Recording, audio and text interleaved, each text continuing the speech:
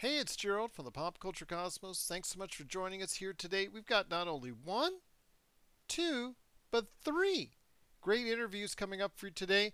We've got Don Fobbs, who returns for October TV update. We also have an interview by Melinda with Jeff Aldrich, author, along with John Taylor, of Düngeonmeister, the Goblin Quest coloring book. And speaking of authors, the guys from the Lakers Fast Break and we have an interview with Eli Ehesh on his latest book, What Kobe Left Behind, the playbook from an extraordinary life. That's coming up for you right now as we head into the PCC Multiverse. Don't be alarmed. The quasi-shimmering light before you is a trans-dimensional gateway to other worlds, other voices, other thoughts, and other realities. Up feels like down, and down feels like the number 7 on a Wednesday morning. Don't worry. That quivering, blood-boiling sensation under your eyebrows is all a part of the charm. Welcome to the PCC Multiverse. And we're back with the show. It's Gerald Glasser coming right back at you here at the Pop Culture Cosmos. Thanks so much for watching and listening. Truly appreciated. It is always a good time to watch TV, even though as we speak, the SAG-AFTRA strike still marches on. But hopefully we can get some things alleviated here as far as the schedule is concerned. I know there's still changes to be made as far as changes still being made, changes that will be made. But there's still some great programming that's out there, and we're here to talk about it. And here today also as well to go ahead, as she always is, for TV updates. Great person indeed. You got to go ahead and check out what she's doing today at the Mother Daughter Ish podcast. It is Don Fobbs. And Don, great to have you here, my friend. Always blessed when you make an appearance on the show. What you been looking at when it comes to awesome television these days? I've been really kind of perusing around everything. My son convinced me to get an antenna so that I can have local channels. He's like, Mom, why don't you have local channels? And I'm just like, okay, I'll see what's on. Because what I've been wondering is what's going to happen in the TV space, because we didn't get a big hoopla about summer programming. We didn't get a big hoopla when school started back for the fall. So I was like, I wonder what's going to be on. But then the big hype, and I know this may mean nothing to you, but the fact that they had a senior bachelor. Now, listen, I have never watched The Bachelor or The Bachelorette one in my life, except for if there's something happening and you want to go see what they're talking about. But when they did the senior bachelor, I was like, okay, I'm in. That's funny. No, it has been a major source of yes. It has been a major source of conversation as far as the senior version of The Bachelor. So Yeah, I definitely have heard about it and heard the news coming from it indeed. But it's been really cool to just kind of see somebody more seasoned, the way they make decisions as opposed to when the younger ones are on there. But I'm finding that there's still issues because sometimes these people think they're ready for these programs and they're kind of not. So it's been just interesting to see somebody there that seasoned. Because, often when you get to a certain age and you're on TV, they kind of put you in a certain category instead of letting you have some of the fun. So I just particularly wanted to see him having some of the fun, just at his age. He's almost 70. So, hey. I can't wait for some more news to come out of it. Absolutely. But I know there's a lot of other great television as well that's been Yeah. catching your eye that's out there. A lot of streaming that's out there, a lot of, cable outlet stuff. I know that we just got finished with the latest season of, for instance, the latest season of Daryl Dixon, as far as that series is concerned. And that was just announced having a season 2 with Carol Mm-hmm. coming back to get the Mm-hmm. Walking Dead fans excited. Fear the Mm-hmm. Walking Dead is finally reaching its final episodes. I know that Only Murders in the Building just finished its run for season 3. Has already gotten announced for season 4. So there's a Wow. ton of great stuff that's been out there this month. I think October is usually, and it still has delivered, even though with a lot of stuff is being moved off the schedule. Mm-hmm. October's still been a great month to go ahead and watch some good television. It's been a great month to watch TV, but then too, I think a lot of fans are happy that the NCI, stories are still going. I know that I've heard a lot of buzz about, Queen Latifah did the female part of the Equalizer, but now they're saying Denzel is going to come back and do another Equalizer. So I'm like, it kind of gave it an extra boot, and then Yeah, now another whole reboot, which I was kind it of earned confused. another 100. The last one, 3, earned 100, over 100 million. So yeah, if you they keep it around 30-40 million to produce, and it makes over Yeah, 100 million at the box office. yeah, Gotta yeah. ask Denzel. I think that actually Denzel will be like in a nursing home. He'll just be sitting back in a wheelchair, and the movie. We want you to do Equalizer 23. How about No, that? no, I'm going to tell you what he'll be doing in the nursing home. He'll be cheering on his son, John David, because my Oh, daughter he's a and I just went superstar. to the movie the other night to see the creator, and he's Yes. the star of the movie. And when I tell you the young man is amazing, he's amazing. He was great when he did that movie on Netflix with Zendaya, but Mhm. in the big screen, he is so pleasant to see because when you look at him, you don't see Denzel, even though they look just alike. You just see a great acting young No, he man, has and his that own charisma. He absolutely has his own charisma. and I I remembered him from Ballers, and now Ballers is on Netflix. So I'm kind of rewatching Ballers again with Dwayne The Rock Johnson, and he was on there and all that. So I'm kind of rewatching it just because we didn't know that he was the John David Washington. You know, we didn't know that. So now I'm just like very extra impressed with Yeah, him. he But I he had he specifically altered his name because he didn't want to write off, yes, because his pro career I think had finished. I think football, if I remember correctly. yes, it's He football. yeah, and he definitely didn't want to tread on his footsteps, so he wanted to chart his own path. He has his own charisma. I know this movie gets a little bit taken to task, but Tenet, if you watch Tenet, he is the force that drives that That movie. was I what, said last year or year before last, right? that was 3 years ago. That was in the middle I of the remember. I remember that, that one. That's when I first was introduced to really that he was Denzel's son. So yeah, yeah. I remember. Christopher Nolan force feed everyone out there to go ahead and have to watch this at the movies in the middle of a pandemic, which was a Mhm. very unwise move. And they should have held off the movie, put it out, maybe waited a year or so. But Right. he is the force that drives that movie. Such charisma by this individual, John David Washington, the creator. Obviously, he's driving that movie as well. Like you said, he has his own charisma and his own way of doing things. He's very confident in his acting ability. It is similar yet different than what his father has to offer. Absolutely. But they're So both great, but they're both fantastic. they Yes. are fantastic. I'll tell you, I found a little gem over on Netflix called The Fall of the House of Usher. Yes, I've mentioned that on the show several times. It earned a 10 on IGN. It's earned really high ratings. It is one of the highest rated series so far of the year. Been fantastic based off the Edgar Allan Poe stories, and that this reimagining tale of it has been truly fantastic. It is now number one as we're speaking on I television believe. now, I believe supplanting the it. Beckhams. Goodbye, Beckhams. It's now the Fall of House Usher.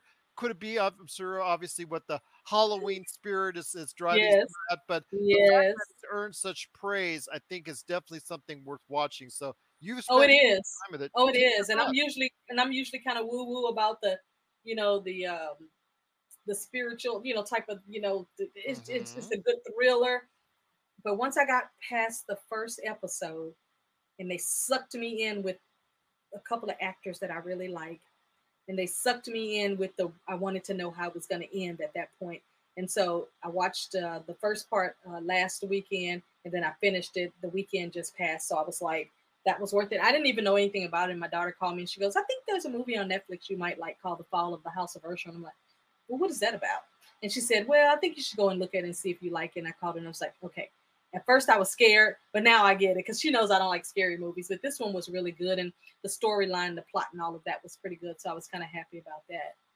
And so that I think is at the top of Netflix at this point, along with, like you said, the Beckhams are coming, all that stuff. So I don't want to watch that one. I don't think, because I don't really like knowing too many things about people's personal lives like that. But before we head on out, I definitely wanted to ask you something. Your thoughts on, speaking of Netflix, the tremendous response for a show that got canceled, after a long run on the USA Network, and that was Which Suits. Suits.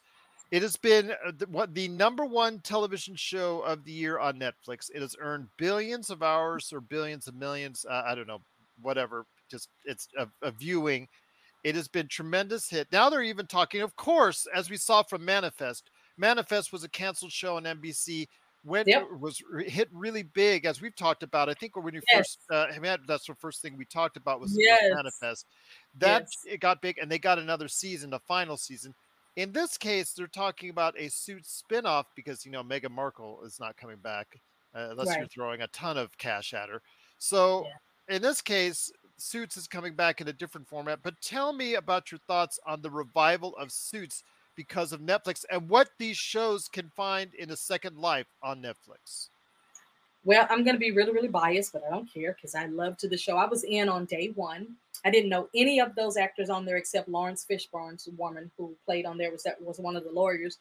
But let me tell you something why it's going to do really, really good with a reboot because everybody that I tried to tell to watch this show when it first came out, they were like, oh, we don't want to watch it. Now they're calling me saying, remember that show called Suits you were talking about? It's on Netflix now. And I just hang up on them because I'm like, I tried to tell you.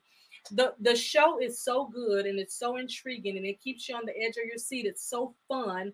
It's so you learn so much from it that you don't even realize you're learning. And I can honestly tell you it's not just because Meghan Markle is on it. She played an excellent role on there. Excellent. Mhm. The actors and actresses on there that you do know and you don't know, they're all excellent. But the reason it's going to do really awesome with a reboot is because everybody likes the main character, Harvey, the main lawyer on there. He is so awesome. His secretary, Donna, she's amazing. All the lawyers that they've had coming in and out of there are amazing. And no matter how far on the edge of your seat they have you, they always win. And so you're always for the underdog. I mean, Megan played a very, very important part on there simply because she was smart as a whip and she kept her guy in place who was kind of like the fraudster there. It's going to have another life without her and nobody's going to care. Well, I'll It tell is you a what, good though. it is a good series. I even thought about rewatching it again, but I know I can't because I have to give a show about 7 to 10 years before I can dive back in and watch it all over again, especially since I was in from day one. Like I had to do that with Sex in the City. When it finally got on some of the other platforms, I can't just go back in and watch a lot of the reruns. I can watch the movies over and over, that the two movies they did, but I was in from day one, so I know everything like it's fresh in the brain, like I just saw it. So Suits is going to do really, really well with a reboot, and again, nobody's going to care that she's not in it because even if we never met her on Mhm. Suits, that show is excellent. It really I, is, and yeah, it I just will. is good. It will be, but the thing I have to say is it wasn't a greatly followed show throughout its entire tenure on That's USA. that's that's what I'm trying to tell you. Everybody I told, no, none of my friends, none of my family, folk, nobody would watch it. They're just like, and I don't know if it's because of the name or because it was about It was lawyers. the location. It was the I don't. location. USA Oh, the Network. channel that it was on, yeah, Yeah, maybe I that's what it mean, was. See, back then I had regular traditional cable, and I yeah. was able to just watch it whenever I wanted to, and maybe that's what it was. But I'm telling you, when I saw it land on Netflix, I went, "Oh my goodness." And that's when everybody started calling me saying, remember that show you used to tell us about? You didn't tell me Meghan Markle was in it. I'm like, she wasn't a big deal. Yeah, It didn't matter. she was It only a wasn't side she right. It didn't matter if she was co-star. in it or not. I never watched it because she was in it. It wasn't a big deal. The show is just a good show. Now, I want to ask you this when it comes to Suits and Okay. reboot is concerned. So obviously that they, not I'm sorry, it's a prequel, I think, or whatever Okay. that they're talking Okay. about. But when it comes to this, it's on you. It was on USA. I'm not sure if Universal has the rights, but if you know Universal, because Universal owns the same properties as USA Network, but also happens to own the property called Peacock Channel as well. So my question to you is, Suits thrived going straight after went it on its run with Netflix, and again, it's done so tremendous amount of success. If you were Universal or the rights holders for Suits making this prequel, would you specifically try and target putting it back on USA and, of course, Peacock? Because it looks like you can't do one without the other these days. It's either, Peacock is the thing that they're trying to go ahead and shoehorn in there as best they can to an audience. Or would you try to just go ahead and say, you know what, it is in our best financial interest and it's in our best interest to, get out to the best or widest array of viewers because it's Hmm. almost 250 million subscribers no, now as we speak. on Netflix? Which is the best path for this prequel for Suits? I would leave it wherever they have the bigger numbers at, because if you take the contract away and you take the exclusivity for them to go ahead and do it and you bring it over there and it flops, because I'm pretty sure if you look at the numbers, more people have Netflix than have Peacock. So I would leave it wherever it's going to make the money, because they're going to make a residual off of that.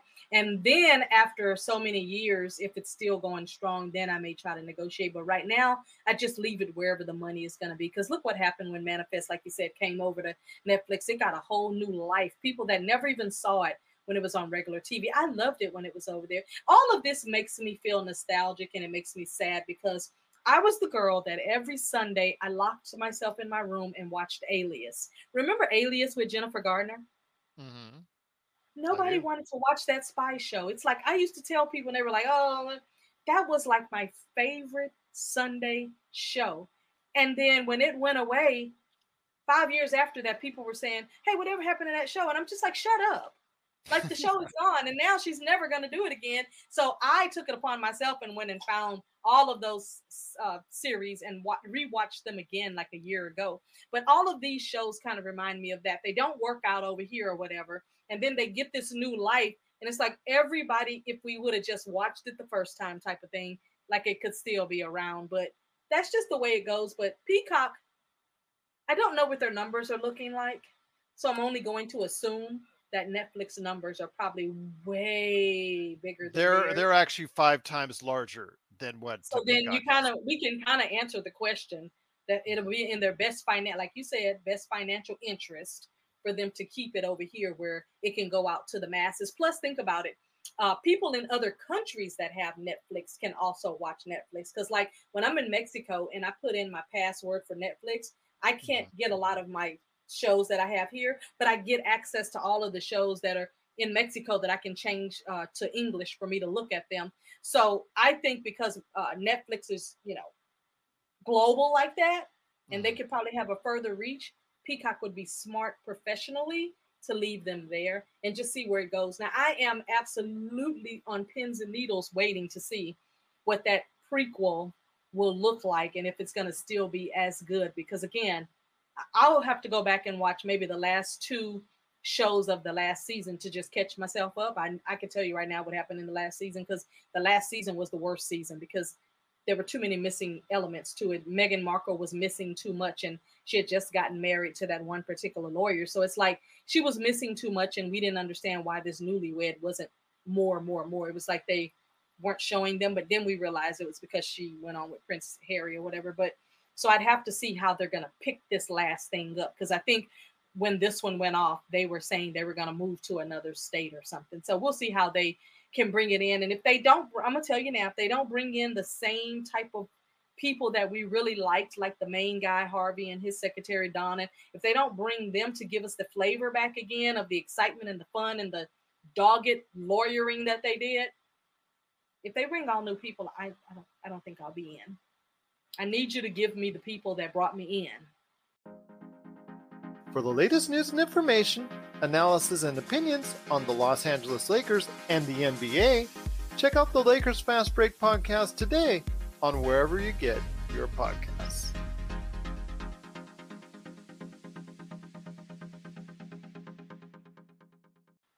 Well, I'll ask you this then, before we head on out, is there any other suggestions or things that you have in mind for people to go ahead and check out before we head on out?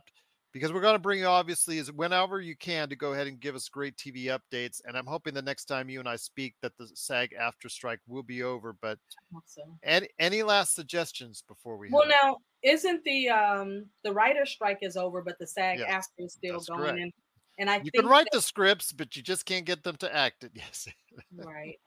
I think that's so sad, and it's coming up to the holidays, and it's coming up to another year, and maybe what they said several months ago about them breaking the union, maybe that's their goal, because they walked away from the table a few weeks ago. They literally walked away, and so I'm not having a whole lot of hope about it. But however it ends, I hope that we can get back on the track of seeing, ooh, what's coming up next season? Ooh, what's going to be happening here? Because if not, we're going to be reality show and game show and nonsense to death. I'll tell you what, just fantastic. Always having you here, my friend. I know you've always got some great things going on with the Mother Daughter Ish podcast. So please, before we head on out, give that plug. It's cheap plug time, as I always say. Go ahead and share your thoughts on what you're doing and what you're up to with your awesome daughter at the Mother Daughter Ish podcast. Oh, we are loving traveling. We are loving talking about, what we're doing in other places. But on the show, I'm getting ready to this week talk about when I went to go see the creator the other night. And then I'm also going to be just kind of talking about this, the shows that I'm missing right now. I'm having some nostalgia about a few shows that I really used to like that I'm hoping people remember from like, early 2000s or whatever, just kind of having a little bit of fun. But we are really looking forward to some good shows coming up for the holiday and for the new year. We're going to kick off a whole New Year's kind of like a little Zoom party with some other folks. And we just celebrated National Podcast Day on September the 30th. So we're just having kind of like a good time and only talking about those things that are interesting to us and that are fun to us and just, keeping ourselves having a lot of fun. So that's what we're doing at the Mother Daughter Ish podcast and really connecting with other women. I just was talking with a lady yesterday that wants to start her own podcast, and I'm excited to help her and her mother. They're going to do a mother daughter wellness show, which I find That's to be awesome. it's going to be really cool. They're out in Alabama. And so I'm just kind of excited with helping people to kind of get their message out and their voice out, no matter what they have to talk about. I mean, everybody has a right to kind of talk about that thing that they're enjoying. So that's kind of what I'm doing and keeping myself busy. It's the end of the year. So, of course, I'm a business development consultant. So I'm doing a lot of grant writing right now, and folks are starting their businesses. So I'm following a lot of LLCs and nonprofits. And so that's what's keeping me busy is the phone, the computer, the Zoom, and I'm enjoying every single bit of it. And next Tuesday, I'll be headed to Thailand for a month. Oh, well, you are the So traveler indeed. I'll be podcasting from there. All right. Well, I'll reach out, see if we can square anything away. I'm looking Yep. forward to having you back on the show. Always. By then, again, I'm hoping that a SAG after a strike is already taken care of, and that we'll be talking some great television. Looking forward to my friend. Once again, it is Dawn Fobbs. You got to go ahead and check out her and her daughter on their awesome show, the Mother Daughter Ish podcast. Well, Dawn, Absolutely. great to have you here as always. Looking forward to our next conversation, all the way from Thailand, hopefully, right here. That would be so fun. Absolutely will be at the Pop Culture Cosmos. You're listening to the Pop Culture Cosmos. I'm Jeff Aldrich. I'm one half of the System Mastery podcast and Düngeonmeister book series. I'm in San Diego, California, and we have made a show where we review weird old role-playing games for the past 11 years. And in addition to that, we've only fairly recently, in the last couple of years, taken on writing a bunch of weird, crazy books that aren't role-playing games, but are adjacent. Fantastic. Well, I'm Melinda, so nice to meet you. I'm in Las Vegas. We're practically neighbors. Oh, yeah, it's only like 6 hours. Yeah. Less if you drive fast. Right? Less if you drive like my husband. All right. So the first thing that I did, because I have a copy of the coloring book in my hands right now and I'm flipping through it. The first thing that I did when I opened this book, I was like, let me see if these guys know what they're doing. And I turned a page and I, without a doubt, know that you know exactly what you're doing because the backside of the pages are empty. So you can color without worrying about it bleeding through another page and ruining it. I got to say, you're the first person who I've talked to about the books who hasn't immediately asked why they're like that. Because most people aren't used to purchasing adult coloring books or coloring books for adults. So we've had a lot of people who are buying them because they're used to buying our other stuff like cocktail guides and so on. And they're like, how come this is half empty? Where's all the writing? And we're like, it's for color bleed. Yep. Absolutely. That's good. I thought you were testing my nerd cred for a second. I was like, oh no. I didn't know how on trial I was going to be. I would never, sir. But no, seriously. That's such a nice touch for those of us who do color. Like I'm a pretty, no, I'm not even going to say I'm a pretty good D&D player. I'm an okay D&D player. I'm an okay DM. But one of the things that I've noticed for myself when I'm at the table is sometimes, particularly when I'm not playing a wizard, so I don't have to constantly be going through spells just in case something happens. If I'm playing like one of the martial classes, I find that my attention and my focus can start to drift a little bit while I'm at the table. And it's just because I'm waiting for my opportunity to do my cool thing. Yeah, absolutely. But I find that like coloring and doodling while I'm at the table, as long as my DM is okay with it, helps me so much. So when I found out that there was a coloring RPG book, I was like, well, this sounds like all of my favorite things put together in one place. So you've made my, trip to play D&D bag much lighter because I can just carry the one book now. That's fantastic. I'm glad to hear it. So why the coloring book though, Jeff? Oh, well, I mean, ultimately, my big thing, my favorite contribution to this has been random tables that take advantage of the coloring book format, because this is, I forget, my 7th book that we've written for this company, Adams Media, and each one has been kind of a wild new diversion in connecting things to role-playing games without just being one. And in this case, part of it was that we wanted something for folks to do that's role-playing game adjacent, while not necessarily playing. We also like the idea of making something that's an adventure. I mean, it's very light. We wanted to leave a lot of room open for the interpretation of other DMs, but that has the classic D&D art, but why not make it interactive? So we decided coloring book, that's going to be our art style. It's brilliant. It's so smart. It really is. It's so smart. I'm annoyed that I didn't come up with it myself, to be honest with you. No, it's so smart. And like the pictures are dynamic to color. I've already worked on a couple of them. Coloring in the maps is incredibly satisfying. Well, you're just kind of, because you don't have to focus too much on the coloring to take all of your focus away from the table. So, I've had a couple of sessions where I've had the book in my bag and people have been like, what is that? That's great. So I have to ask this question too. Where can I get this? How can I get a hold of it? Well, one of the nice things about working for a company that's technically a division of Simon & Schuster is our books are available just about anywhere. Fantastic. You can find this at Barnes & Noble. You can find it on Amazon. We don't have any particular stake in where things are purchased. So I usually represent the home store first, which is Barnes & Noble or their website. And after that, just anywhere. I prefer, if you can get them there, at friendly local game stores, which is, of course, the best way to support them. Yeah, absolutely. Agreed 100%. Now, I will say, though, that there is something about this book, or maybe it's just a coloring book in general, that I feel applies to a very particular type of player. And I'm going to call them out here because they need to have this book in their lives, and that is the Dice Goblin. I just think that this book plus a dice goblin equals many happy noises at the table. I'm going to be honest. I am completely steeped in nerd culture all day and every day. It's just what I do. But dice goblin, I don't know. I'm going to guess that's someone who owns and collects as many dice as they can get their hands on. Yeah, absolutely. The person that shows up and they have that giant dice bag that has like 20 different sets in it. But then they forgot their one set at home that they really wanted to bring. That's the lucky set. Yeah, right. It is always that one, isn't it? Yeah. But yeah, so that's the dice goblin, the forever collecting dice person. No, there's never enough dice.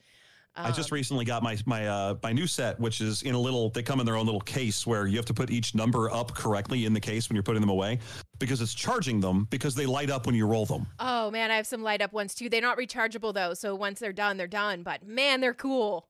They are so great. I've been using them only for when I spend action points or inspiration or something, so that they stay special. Oh, that's wonderful. I love that. Yeah.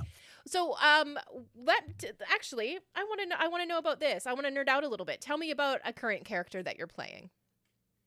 Oh, sure. Let's see. I have a couple of them. I was actually building one this morning with a friend for a Shadowrun campaign, but I am also playing in a D&D game right now. You're gonna hear a lot of nerd stuff happen real quick, real fast here, because my D&D game that we're playing is in 4th edition, which is one edition back. Oh yeah, nice. And I know there's a lot of old opinions and fighting about that on the internet. I was a fan, and I just stayed one, and it's fine. But my character is very complicated by 5th edition terminology, because they are a Deva, which is a species that is not playable anymore. Right. Hybrid, which is a type of thing that isn't doable anymore. Invoker / druid. So you finally have one word in there that you can still do. Right.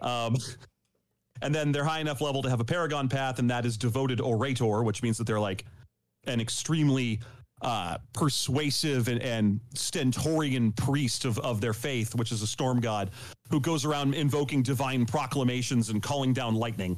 So just a, average Joe from the street.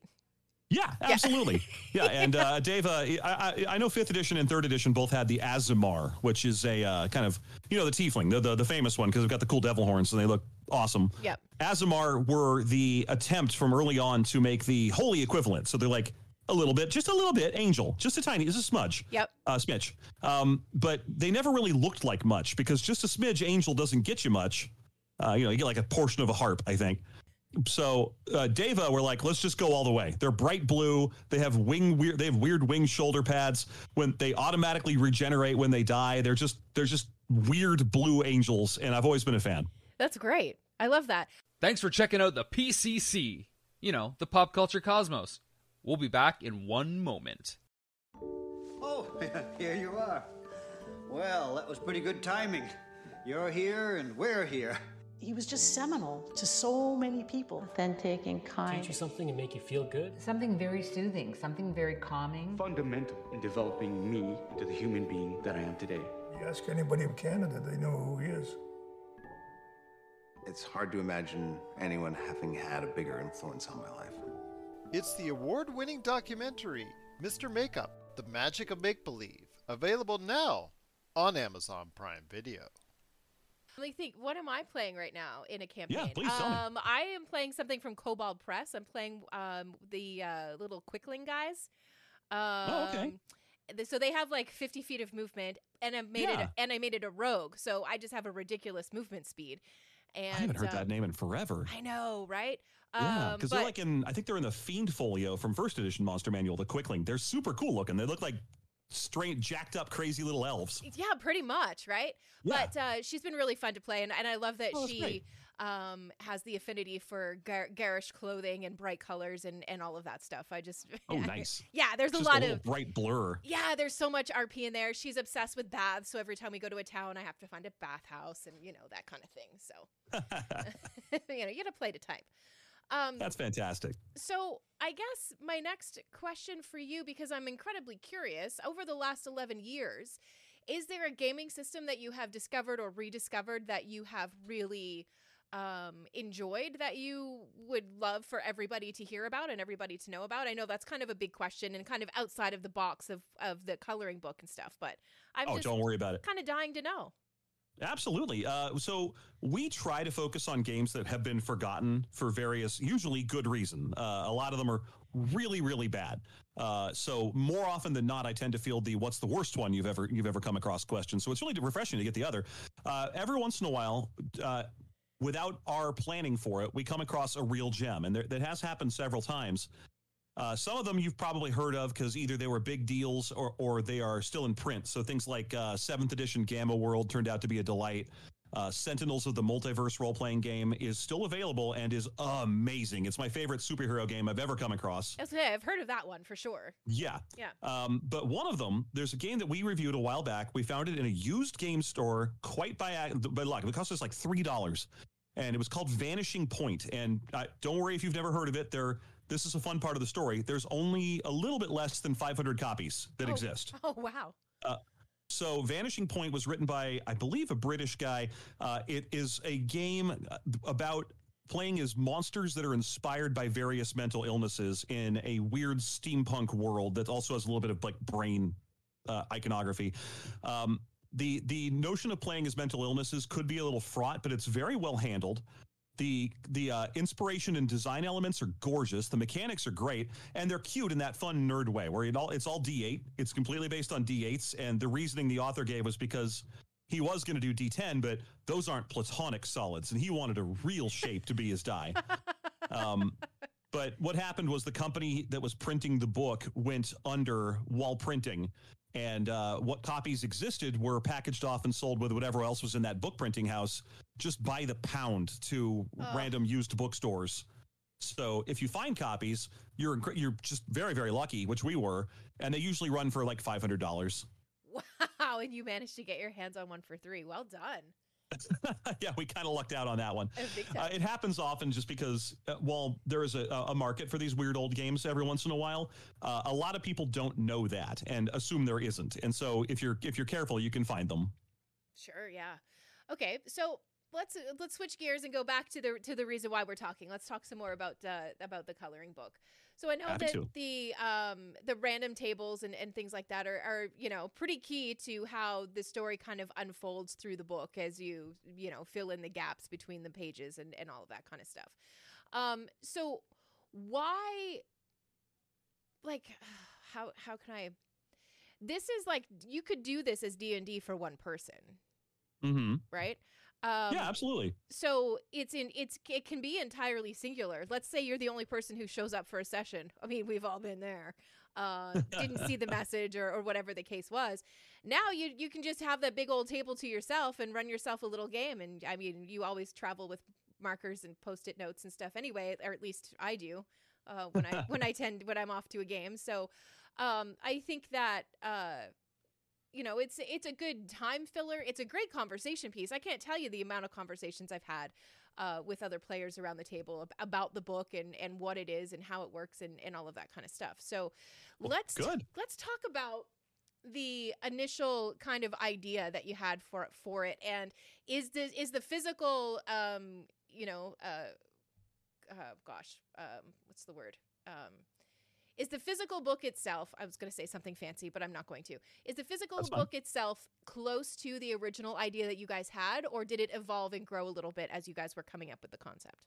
Well, a lot of our concepts, because we are working through a traditional publishing house and not through a Kickstarter or a role-playing game company, tend to go through a lot of refinement as they make their way up the chain of editors and so on. And in this case, I will say that the guidance we got from our publishers was actually super useful. Our initial pitch, which is still floating, and we may do something with it in the future, was an activity book. Right. So we wanted, you know how we have the random tables that are kind of off to the side. So you can say things like, oh, you can roll a D10 to determine what kind of dragon this is that you're fighting. Or you could just color it in and then look up the color and it'll tell you what kind of dragon it is. That was an evolution that came in conversation with our editors. Originally, we wanted the puzzly stuff to be right on the page. We wanted to do like connect the dots to find out what monster you're fighting, or like one of those Mad Magazine fold-ins to reveal that there's a secret door in this wall. So I still think that'll work, and so I'm still holding on to it. But that was our initial pitch, and the idea to go to a high-detail adult-style coloring book came largely because that's something that our publishers have a great deal of experience in. They've made a number of them. They were able to send us a lot of samples of like Wheel of Time official coloring books and so on. Oh wow, that must be incredible. Yeah, it was really cool. Yeah. So it was an interesting book. I'm actually not all that up to speed on my Robert Jordan lore. Right. But the detail was super high. It looked really good. It was a great inspiration. Yeah, nice. And go ahead. Nope, go ahead. I'm sorry. I was going to say, we tend to largely we like working on assignments given to us by our publishers. So when they say things like, can you do a joke book, or can you do a book full of high detail but system agnostic character sheets so people can do journaling, we will often just say absolutely, because that's enough inspiration for us to run with. For sure, yeah. So, nope, I've lost my question. I'm sorry. No, you're fine. It's my fault. It's my fault. It's my own fault. I mean, I'm just trying to think of all of the things that I thought when I first pulled this book out. Really, the not picture on the having that blank page was such a huge thing for me. And it was just funny. It's so great to hear. Yeah, it really was. It was like it was the first. When I pulled it out, I was like I closed my eyes, I flipped a few pages, and then like opened one eye and went, okay, we're dealing with some people who know what they're doing here. I love it. It's so smart. Yeah. We had only seen sample copies of other books, and we knew that they do that sort of thing. But you know, on first investigation, it's pretty obvious why. This is the kind of book that invites working in with marker, and marker is definitely going to bleed through to the page and ruin your other drawings, and that's killing the value. This is like 50 fresh illustrations, and we want each one of them to be fresh. Yeah, absolutely. And especially too now with the kind of popularity of the alcohol markers as well, those things can bleed through paper like nobody's business. So this is absolutely, yeah, so smart. Thank you. Thank you for doing that. Yeah, I was halfway expecting, because we don't get to see we're just once we submit our documentation and go through all the various editing stages and galley edits and all that stuff, it's out of our hands. We don't see it again until it graduates high school and arrives at our house as a big box of sample books. Okay. So we were we were almost concerned that it was going to show up as, like a stapled bound thing, like the coloring books you'd be used to if you're a kid. And so when we saw the high value production of this, we were floored. We were super happy with it. Yeah, it's a beautiful book. It really is. Congratulations on it. Yeah. And if you guys ever do go through with the activity book, please let me know, because that also is my jam. Yeah, I'm really excited about that conceptually, especially because we did leave the story. The book does tell a cohesive dungeons. I mean, it's very rushed, obviously, because it's just like 40 pictures. Sure, yeah.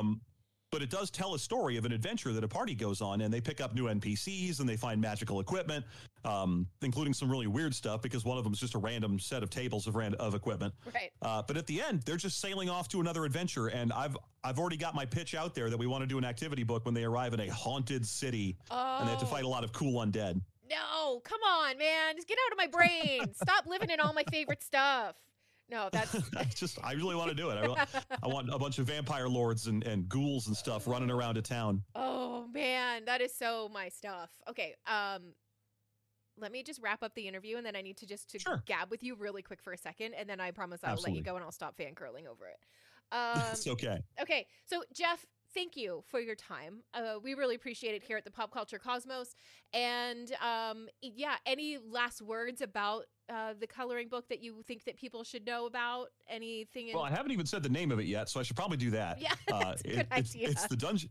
Otherwise, I'm going to get yelled at by probably just my other podcasting partner, but who knows who else. It's the Düngeonmeister Goblin Quest coloring book, and we're really excited about it. It's a nice high gloss, really nice detail illustrations done by our artist Zachary Backus, written by myself and my partner John Taylor. And it's available Amazon, Simon & Schuster, or ask for it at your friendly local game store, because we want them to be carried in game stores, because we really want to support game stores. Yes, so and that's big for us. And it's such a perfect spot to discover it too, especially if you are one of those, dice goblin type people who just need something to do while you're sitting at the table. This is perfect. It's unintrusive. It's brilliant. I love it. Thank you.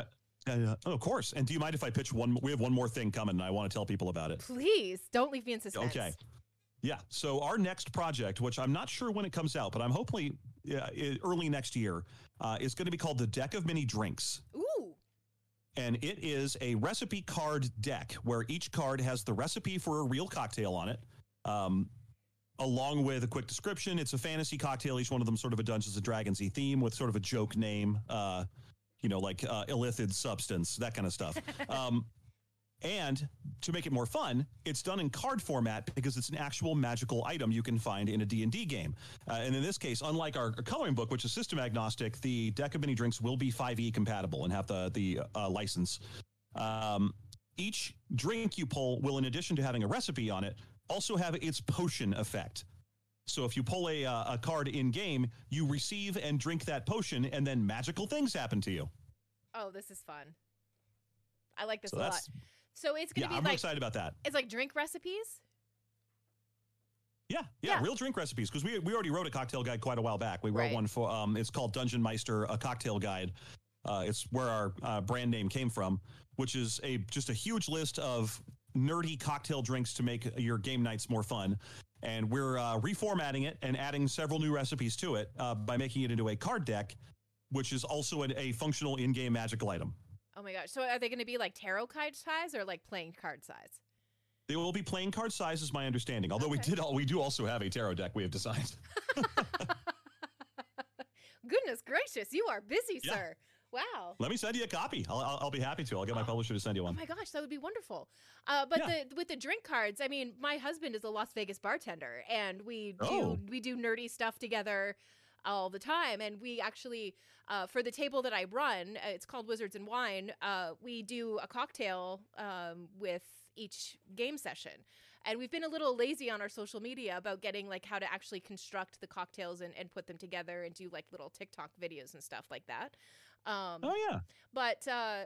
So that is another thing that just happens to be right up my alley. So I apparently am your target market. I knew you had to be out there somewhere. Yeah. Right. Well, I'll have our publisher send you a copy of that too then, the original cocktail guide, because it is exactly what you're describing. It's nerdy cocktail recipes with instructions, presentation, and fluff written in the fantasy style. It's brilliant. I love that. Again, thank you so much for the time. I really do appreciate it. Thank you for making the pages one-sided. I really appreciate that too. Absolutely. My pleasure. And yeah, hopefully we'll get a chance to have another chat about another one of your awesome projects coming up. Oh, absolutely. Anytime. All right. We'll talk to you soon. Thanks very much. You bet. If you're in the Las Vegas and Henderson areas and are looking to buy, sell, or trade the best in classic or current video games and pop culture collectibles, there's no better place to go than Retro City Games. From Xbox to PlayStation, Nintendo to Atari, the great crew at Retro City Games provides the best place to go for all your gaming options. Stop by their 2 awesome locations in Henderson and also the Las Vegas Strip, or follow Retro City Games on Facebook and Instagram for all the latest deals and new items. Without a doubt, there's no better place to go for your gaming needs than your friends at Retro City Games. It is author Elie Ihlesh. You got to go ahead and check out his book, What Kobe Left Behind, and the Playbook from an Extraordinary Life. It is available on sale now. Amazon. In fact, I'm going to put it on the screen right now. Amazon, right there. Amazon. What Kobe Left Behind. It is available right now. Give you the pricing right there for you. $10, $25, and $20. The Kindle is $10. The Kindle version, hardcover is $25, and the paperback is $20. So if you have a fan, a Kobe fan in your life that you need to get a good Christmas gift for, this book is it right here. Absolutely. What Kobe Left Behind. Elie, one of the things, though, you mentioned stories and analogies and interviews he did throughout his life. You go back and forth across the gamut of his life. But one of the things that I didn't know was Kobe Bryant's love for pop culture and various aspects of it and how he utilized it in his everyday walk of life, especially his mentality, the Mamba mentality, Magic Man, to go ahead and give you a big shout out there as well. Want to talk to you about this in regards to his love for pop culture, since I host a pop culture show that is reached around the world on radio. One of the things I like to touch upon is his love for pop culture, that I was fascinated about that part of it, where you talked about how he always expressed his desire to see things out as Maximus from Gladiator, Russell Crowe's character, and how he played it out as far as the man that was scorned, that was cast off, and had to come back for vengeance to get his retribution. And then also as well, you noted Heath Ledger's turn as the Joker in The Dark Knight was very prominent in his thoughts. But the one thing that stood out to me the most is a little bit later on that page, when you read and you learn, if you didn't know already, that Kobe used to amp himself up with the theme from Halloween. That is something that I think that many people know or remember. So when you delved into those facts, those pop culture aspects of his life, how did that come across to you? Especially, the fact that he was listening to the theme song from Halloween to get himself amped. It was just so fascinating because it hit on multiple levels. You have the one level where he is just like one of us. He loves movies. He loves connecting with those iconic characters, but he went a level beyond. He didn't just, when the movie's over, just go home and say, "Oh, hey, that was a great film. Let's go. We should watch it again sometime." It was like, no, how can I use this? How can I use this to become an even better player? And then it also goes back to the whole Mamba perspective, in that he saw himself. He could put himself in the shoes of whoever he needed to be in order to dominate. And so, you talk about, okay, Maximus. Yeah, that's a great example that we can all be like, oh yeah, I would love to have that kind of aura, or other heroic people. But then you look at the villain and you're like, wait, he wants to make himself look like Michael Myers? That's crazy. But then it's more like, well, in what context? You want to really embody that spirit when it came to being on the court and just slashing through his opponents. And so yeah, when you hear that theme song, for him, it was like, I am taking on that identity of that that unstoppable force that will just keep coming over and over and over again and destroy you and take away all hope you have for survival. And that's what he wanted to imprint on the other team. So he figured out a way to do it. Put on his headphones, play the music before the game, and he could hone in onto that identity, that mindset. And when we went on the court, it was nothing but business. Just annihilate everybody and don't even feel a little bit bad about it. And so like discovering that made me just more in awe of his. It made me more in awe, but also helped me understand, like, how does somebody score 81 points and then act like it was no big deal? How do they, destroy the Knicks on their own home court and make Spike Lee, the laugh on the sideline? How do they do that? And what are the things that we want to do in our own lives that we feel like are too crazy to be achieved? And he figured out one of those ways is use movies where people do extraordinary things and try and channel that kind of energy into his own life. So it's quite fascinating. It's really cool. It was really cool. So I loved it. We're signaling the ref for a quick timeout, but we'll be back with more of the Lakers Fast Break podcast.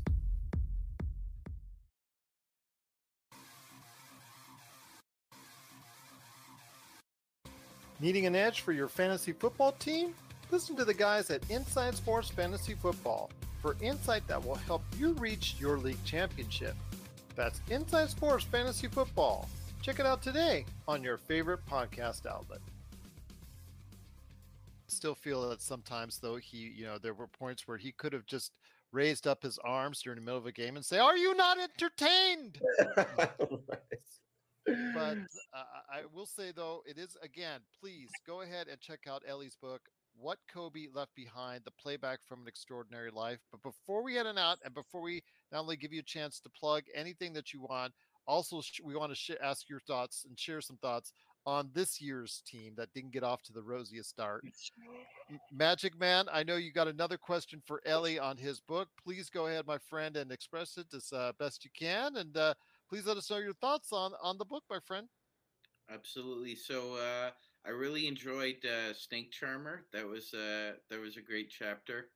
And I will say, I don't think it should come as a big surprise that Kobe used music to fuel his performance. That's just about everybody I know, including myself, Ellie. So I will say his taste runs the gamut. Admit it, Magic Man. Don't you have a Halloween right now on? I do not. No. Oh, okay. I do not. But yeah, no, going from Smells Like Teen Spirit to the theme from Halloween is a big variant. So good on him for finding inspiration wherever he can. That's what he was great at. I guess when you finish the book, Ellie, what takeaway, like, what do you think that Kobe really left behind? What's your big takeaway? What's Great the question. One thing?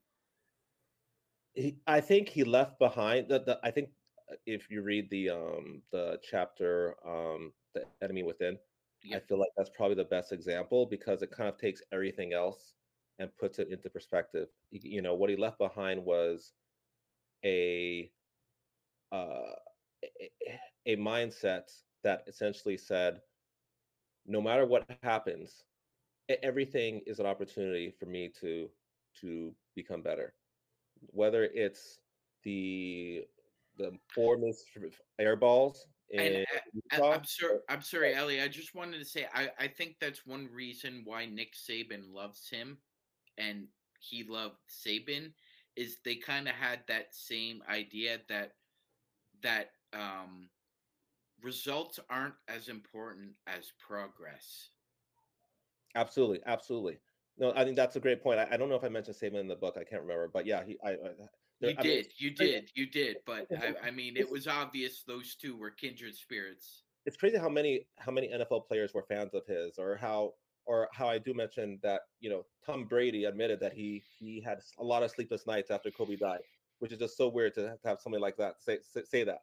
So, but it's like, because he found his message was, yeah, no matter what happens in your life, you can learn from it. So figure out how you're going to learn from it. Whether it's, the 4 missed air balls, or whether it's, having Shaq be traded because of the feud, or whatever it is, he figured out a way to learn from it to become even better. And you saw everything as an opportunity. I mean, in one interview, he said, the interview asked him, how do you feel about failure? And he said, failure doesn't exist. He basically said, it's just, whatever happens, happens, and you just learn from it. Tomorrow's always going to come. So just figure out a way to learn from it. And that's how he developed all these different skills that he then used to become extraordinary. So if we can skip over all of the, oh, I suck, and just go straight to how can I learn from this, then we do harness some of the mama for ourselves. Absolutely. And it's a great book. Please go ahead and give it a read. What Kobe Left Behind, the playbook from an extraordinary life. We have author Ellie Hesh and on with us right now, and we're truly blessed to have you on. Once again, I'm going to show up on the screen right there for you. No excuses, everyone. This is going to be a great holiday gift for all the Kobe fans out there, and also a great read for non-Kobe fans to understand why he was such a dynamic person, a dynamic individual, and someone that truly was remembered by so many and beloved by so many people, even if they didn't even love basketball, the game of basketball indeed. But just truly great to have you here, Ellie. But before we go, it is the Lakers of this year. So I want to go ahead and get your thoughts on the Lakers so far. Obviously not getting on the right track when it comes to what happened last night in Denver. I also want to get Joe and Sean's thoughts before we head on out, because a lot of our audience wants to go ahead. I always hear that. But what happened last night in Denver, my friend, and how can we write it tomorrow against Phoenix? I think that part of it is, look, you're going up against the defending champions on their home court. They're getting their rings, and they're still just as powerful and stocked with talent as they were the year before. So it's already going to be a challenge. So I hear that. I mean, you have Nikola Jokic. He had another triple double. It's like it was nobody. Like it was like made it look easy. So there's some talented players on Denver, and no one could take that away from them. On the Lakers side, I think it really comes down to, who's really. I mean, LeBron is going to do what he does every single night, but it can't just be only LeBron, and that you have to have Davis step up and use that size to actually score some high percentage shots. And then you have to have, other teammates like D'Angelo Russell, come in there and provide some support. So that way, and them providing the support will then energize LeBron to go to the next level too. So I think that's really the key that the Lakers need to figure out, is activating the people they know can rise to the occasion, and then that will fuel LeBron to get them over the finish line. Joe, now that you've had some time to reflect and maybe kind of calm down and get a better perspective on what went on last night, any thoughts? Any extra thoughts before we head into tomorrow's game? We discussed this before we got on the show. Colin Cowherd called Anthony Davis the milkshake machine at McDonald's. That was probably the best analogy I've heard in a while. It's great when it's on, but it's always bad when it's off. It is, again, What Kobe Left Behind, the playbook from an extraordinary life, right there for you from Ellie Hesh. Great having you on. You're always welcome back to join us at any point in time, whether you want to talk the book, whether you want to go ahead and talk the Lakers, when you want to go ahead and share thoughts or any anger or any happiness on the Lakers, depending on how the situation goes with us during the season. Believe me, we always express that here on the show. We're here every day. And again, anytime, you're most welcome to join us. Just got to go ahead and hit us up. You're always welcome to come back on whenever you can. Yeah, well, thanks. And hopefully next time I'll be on some better news. So, fingers crossed that's the case. Absolutely. Fingers crossed indeed. Thanks so much for joining us on today's show. Don't forget, we got the Cosmos coming up on Monday. Go ahead as we check out the world of pop culture as only we can give it to you right here at the Pop Culture Cosmos.